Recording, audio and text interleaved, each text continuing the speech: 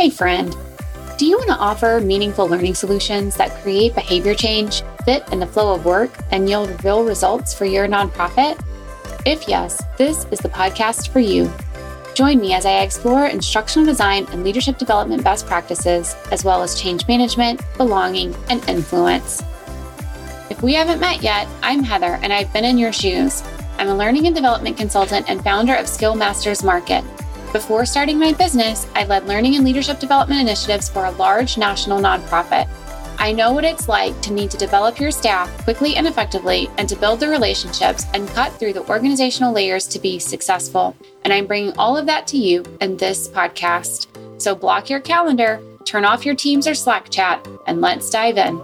It's Learning for Good. All right, welcome to this week's episode of Learning for Good. If your nonprofit or association is delivering in-person or virtual instructor-led training, you probably have trainers who lead that experience. This one role can make a big difference in the outcome of the training. And while I focus a lot on creating the training for impact, it's also important to support the trainers. And that's why I'm so excited to have a guest on this week's episode, author Dave Powell. Dave wrote The Presenter's Dilemma, and I can't wait to hear what he has to say about developing presentation skills. Let's dive in. It's Learning for Good.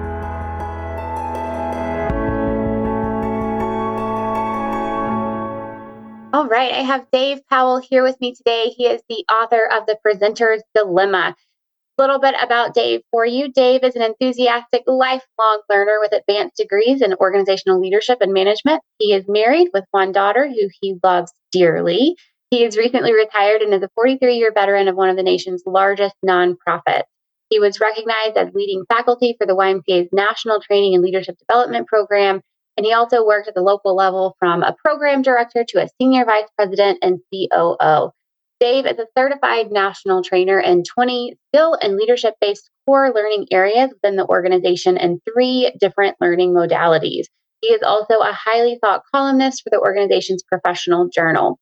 Dave Powell has been presenting for the majority of his life, including as a young man directing youth camp in the summer to large groups of colleagues at conferences and assemblies across the country.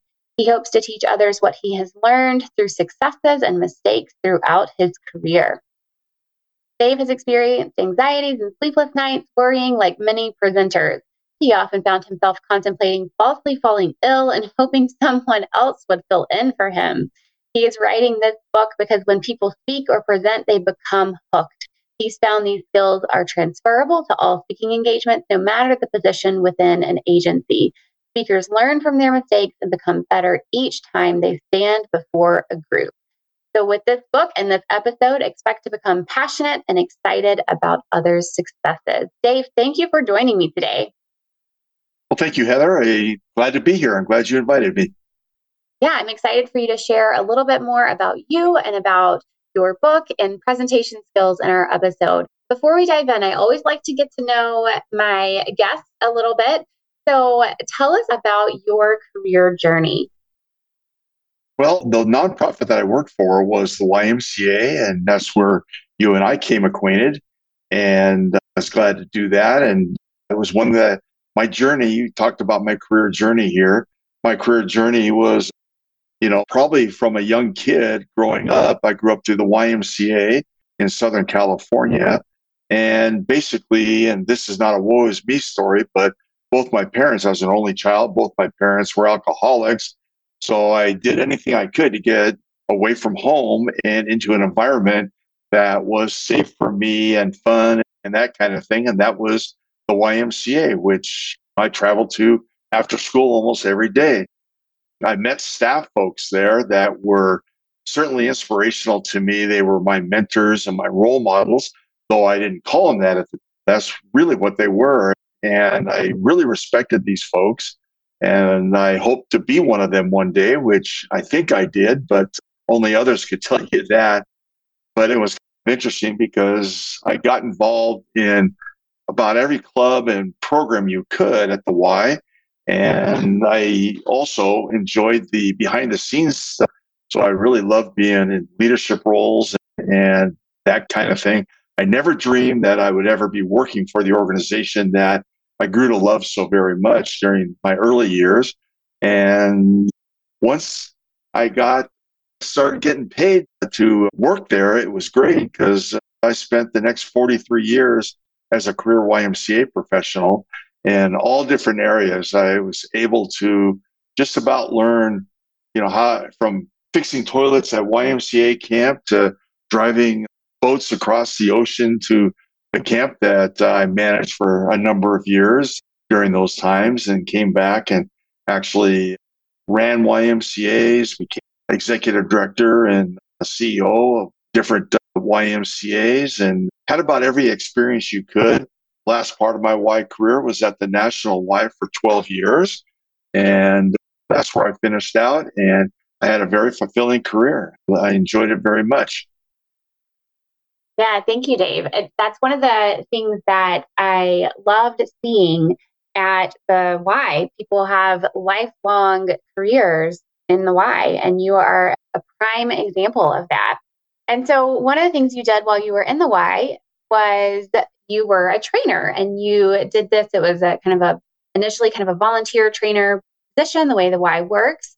And so, you were able to learn quite a bit about presentation skills over the years. So before we jump into what those skills might look like, tell us a little bit about why presentation skills are important. Why should a nonprofit care to develop presentation skills for their trainers? Well, I think it's very important for people in any kind of profession, whether it be profit or nonprofit, to learn the skills of communication and selling. We're all virtually selling ourselves in some way or another. In nonprofit, well, in profit, we're learning to sell a product or services, but in nonprofit, we're selling the mission or what that organization does for others. And so at one point or another, in both nonprofit and in profit, we are communicating with others and having to do a good job doing that, motivating people to come and join us or use our product if we're selling for profit type of things. I realized that through my organization that the people that I really came to know and respect were great communicators, and they were very inspirational type people. And they would get up in front, and I never thought I could do anything like that as a young person, but I became very enthralled with it, and it became very enjoyable once you got over some of the challenges of being a presenter. So that was really some of my motivation. I always challenge people when I'm presenting is think about a teacher or a coach in your lifetime that you admired and what were the qualities they had that caused you to admire them, and think about how you can develop those skills within yourself and formulate a style and a repertoire that you're able to talk with people and motivate people and enjoy doing that and create a cadre of folks that will then you're serving them as a mentor at that point or as a coach or a teacher. So that was my motivation, and it fell into that as I moved on in my career and wasn't always very good at it, but I became so much fun that it wasn't like working. I enjoyed that part of my job so very much. Yeah, that's great. Great advice. And so you were a trainer in the Y, but you also supported trainers in the Y. So I'm sure you have seen your fair share of challenges, and you've heard what people face beyond just what you face as a presenter, as a trainer. So what are those biggest challenges that you see? Well, you're absolutely right. Part of the job that I had with the National Y was I had 17 states that we developed learning pods or learning centers and developed presenters from and we had a whole list of skill sets that we would try to develop and then train to our other staff. Had a very intricate training system throughout the Y. And some of the challenges and things that I found through my travels and dealing and developing relationships with others were things, well, I have two different ways, internal and external. And the internal ones are really things that I face myself. And I share this in the book that I had the opportunity to write. And it can be funny and it can be tragic, but they're things like claustrophobia, which is the fear of public speaking. And if you can believe it, 75% of people out there, studies show us, are absolutely scared to death to speak in front of other people. And basically, some of those people, I won't say all of them, but they feared speaking in public more than they fear death. And that was always quite fascinating to me because I know how it was when I was younger. I had some of those same fears, and probably not more than death, but more than how in the world can I get out of this if I had the chance. Until you get to enjoy it and learn some of the skills, then it becomes a challenge. The challenges sometimes manifest themselves in physical symptoms like excessive perspiration, shaking, fear of choking, dry mouth, dizziness, elevated heart rates. And really, the common word for it is stage fright. As simple as that. Even people, and I found out through some study for the book, were people like Thomas Jefferson, Sigmund Freud, Abraham Lincoln. They all suffered from stage fright at some point in their career. Another social anxiety disorder, which is a big word, but is scopophobia. And this is also a fear of people staring at you. And you can imagine when you're up there and you're worried about what people are thinking of you or how are you coming across to others, that sometimes happens. And that sends people to death, and that manifests itself physically as well as mentally or emotionally. You have nervousness, you have blushing, excessive worrying, elevated heart rate, even sometimes as serious as panic attacks. And we've seen that happen in all kinds of different venues around. And we don't like to see that happen.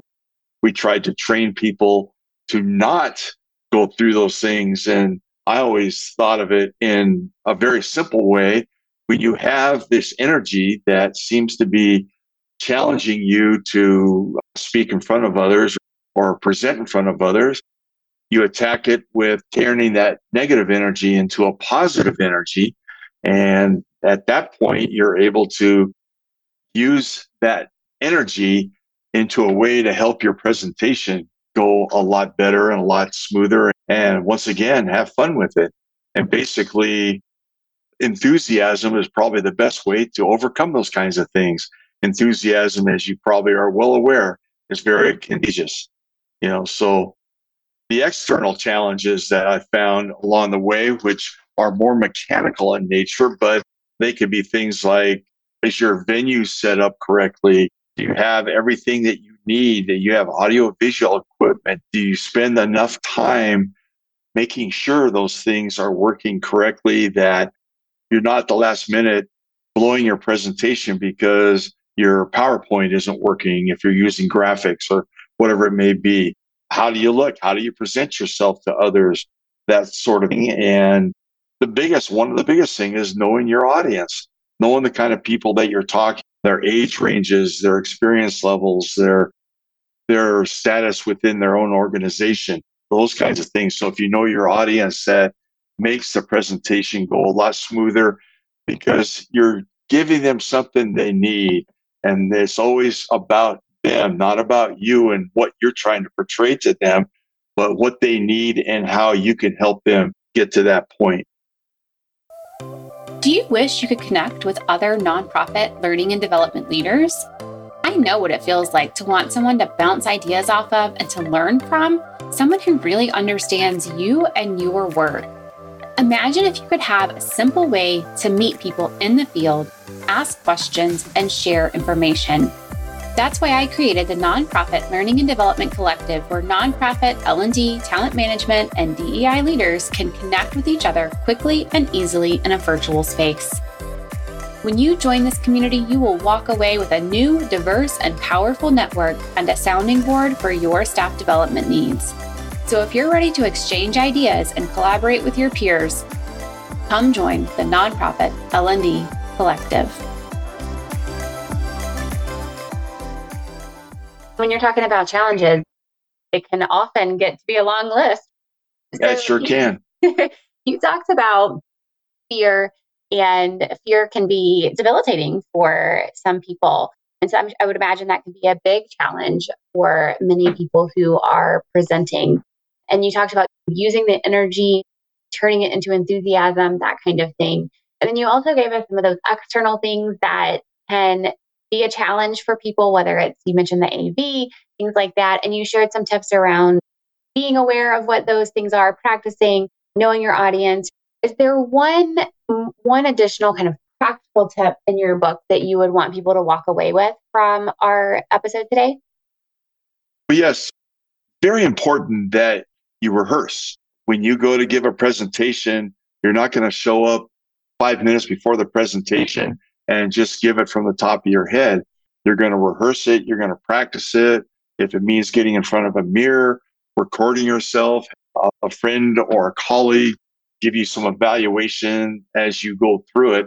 But I recommend in the book that 5 to 7 times at a minimum, you rehearse that presentation. Even if you've given the presentation in that same format time and time again, rehearse it. And that way it comes off smooth. It comes off, you know what you're talking about. You're respecting your audience at that point. And I can't reiterate how important it is to meet the audience needs or your client needs or whatever it may be. It's all about them. And if you can meet their needs, it's going to take you a lot further.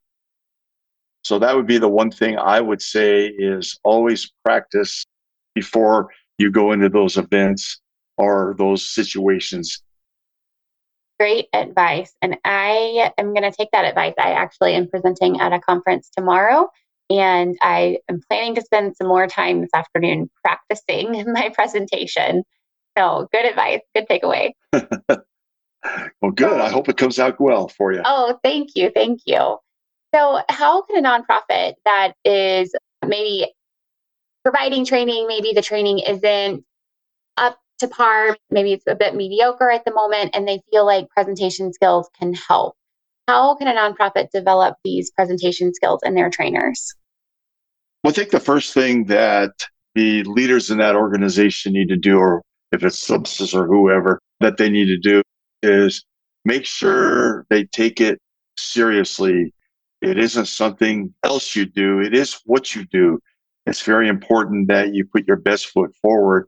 And I think that as you are developing your staff and everybody on your staff, when I used to be in operations, I'd have all my key directors or whatever be an expert in one subject that they could train to others, whether it's inside the organization or outside the organization, that they're able to do that. I find that if they're not strong at doing that, we discover local presenters that we can send them to that they can watch and learn from as they give their presentations, either be service clubs or other organizations that work close. That sort of would be very important to do. They can learn from the good ones and they can learn from the bad ones. They can learn what not to do and what turned them off to that presentation. And the good ones can copy, they can mentor, they can develop their own style as a part of their own presentation self-style that they're developing at that point.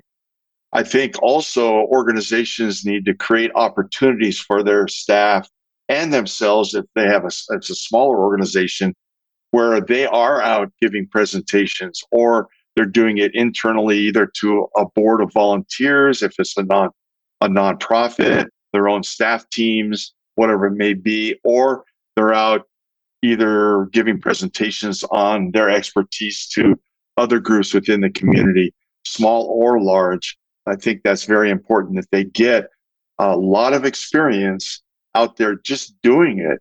And that's where a lot of the fears and challenges that we talked about earlier will dissipate because their folks have at least gone out there and watched and learned. And the more you learn, the more comfortable you get. Now, I will go back and say that you should never be totally comfortable when you go and do your presentation. You need to have a little bit of nervousness. You need to have a little bit of edge on. And that it's like riding a motorcycle. You want to keep that shiny side at all times. Once you get too confident, then it goes the other way and you may have an accident. Same way with presentations. You want to make sure you have a little bit of edge and you're keeping yourself ready at all times And you never know what you're going to face in front of a presentation. You may come up with some folks that disagree with you, and you have to, how do you handle those disagreements? And do you lose your temper, you lose your cool, or do you know how to handle folks that are maybe not as agreeable or causing some kind of distraction within the presentation that you're giving? Other things that you can do, I think one of the best things you could ever do is you join a group like Toastmasters. Now, believe it or not, Heather, this may be a little trivia for you, but the YMCA started Toastmasters way back centuries ago, it seems like, but a long time ago. And Toastmasters puts that edge on. You present almost every meeting, and the evaluators are evaluated. The person who gives the invocation or flag salute are evaluated. So it's a real challenge as far as what's happening within a meeting. Toastmasters are brutal when it comes to getting you out there, evaluating you, making you present and get your skill set better, making you more comfortable. That's one of the best ones. Dale Carnegie courses that are out there. That's another outlet that you're always giving presentations. You're always honing your skills. You're sharpening your saw, so to speak. So those are the areas I would say that internally you could help your own organization or people within your organization become better presenters or better speakers. Great, lots of options there. And I do happen to agree on getting people the training that they need and giving them the opportunity to practice, because that's really where you start to get more comfortable. You develop that experience in something that feels maybe more safe and more of a safe environment. And then you slowly can start to take on bigger presentations or be in environments that feel a little, scarier even. And for the record, the presenter's dilemma, I think you could add a subtitle, how presenting is like riding a motorcycle. So tell us, Dave, the presenter's dilemma, where can listeners find your book? Well, this is an interesting story. I decided one of the things I'd do after I retired was try my hand at writing. And so that is actually the second book that I did. The first one was a practice book. Could I do this? And where they could find it, I did it through Amazon. And Amazon has some great features as far as helping writers go ahead and publish their book without having to find a publisher or that kind of thing. And so you can self-publish, and they print your book on demand. So when somebody orders it, they'll print it and send it out. They'll also have it on ebook. And then the other part, it's another branch of Amazon, but it's Audible. So I have the book in all forms, an ebook, printed version, and audio version. So that was quite fun. Now, it's not my voice. You can tell I probably don't have the best deep voice narrating, but I do have a narrator, a professional narrator who narrated the book. So if you're the kind that would rather listen than to read the words, then by all means, it's available that way. Just go to Amazon, put in the presenter's dilemma, and it'll pop up, and it's not very expensive. So go ahead, take a shot at it. Great. So 3 ways that you can read that book: ebook, printed book, and also listening to it as an audiobook. That's great. So head over to Amazon. We'll drop a link in the show notes for you all so you can grab that book. Dave, thank you so much for joining me today. My pleasure. I enjoyed it very much. I'm glad they also put a plug in for my book. So thank you. Of course. All right, everyone. I hope that today was valuable for you. I think we all have so much to learn from one another. And it's one of the things that I hope to bring to you as a Learning for Good listener. So I'm glad Dave was able to join us today. Hopefully you have a practical tip to take away with you and know that you're not alone if you have a fear of speaking. Dave, thank you so much. And Learning for Good listeners, we'll see you next time. Thank you. Hey friend, was this episode helpful for you? Did you like what you heard? Do you want more content like this? Here are 3 things you can do. Hit subscribe, leave a review on Apple Podcasts or your podcast app of choice, share this episode with a colleague. This means so much to me personally. I read every review. but it also helps me learn what content you like most so I can create more of what you want. All right, turn that Teams or Slack chat back on when you're ready, and I'll see you next time on Learning for Good.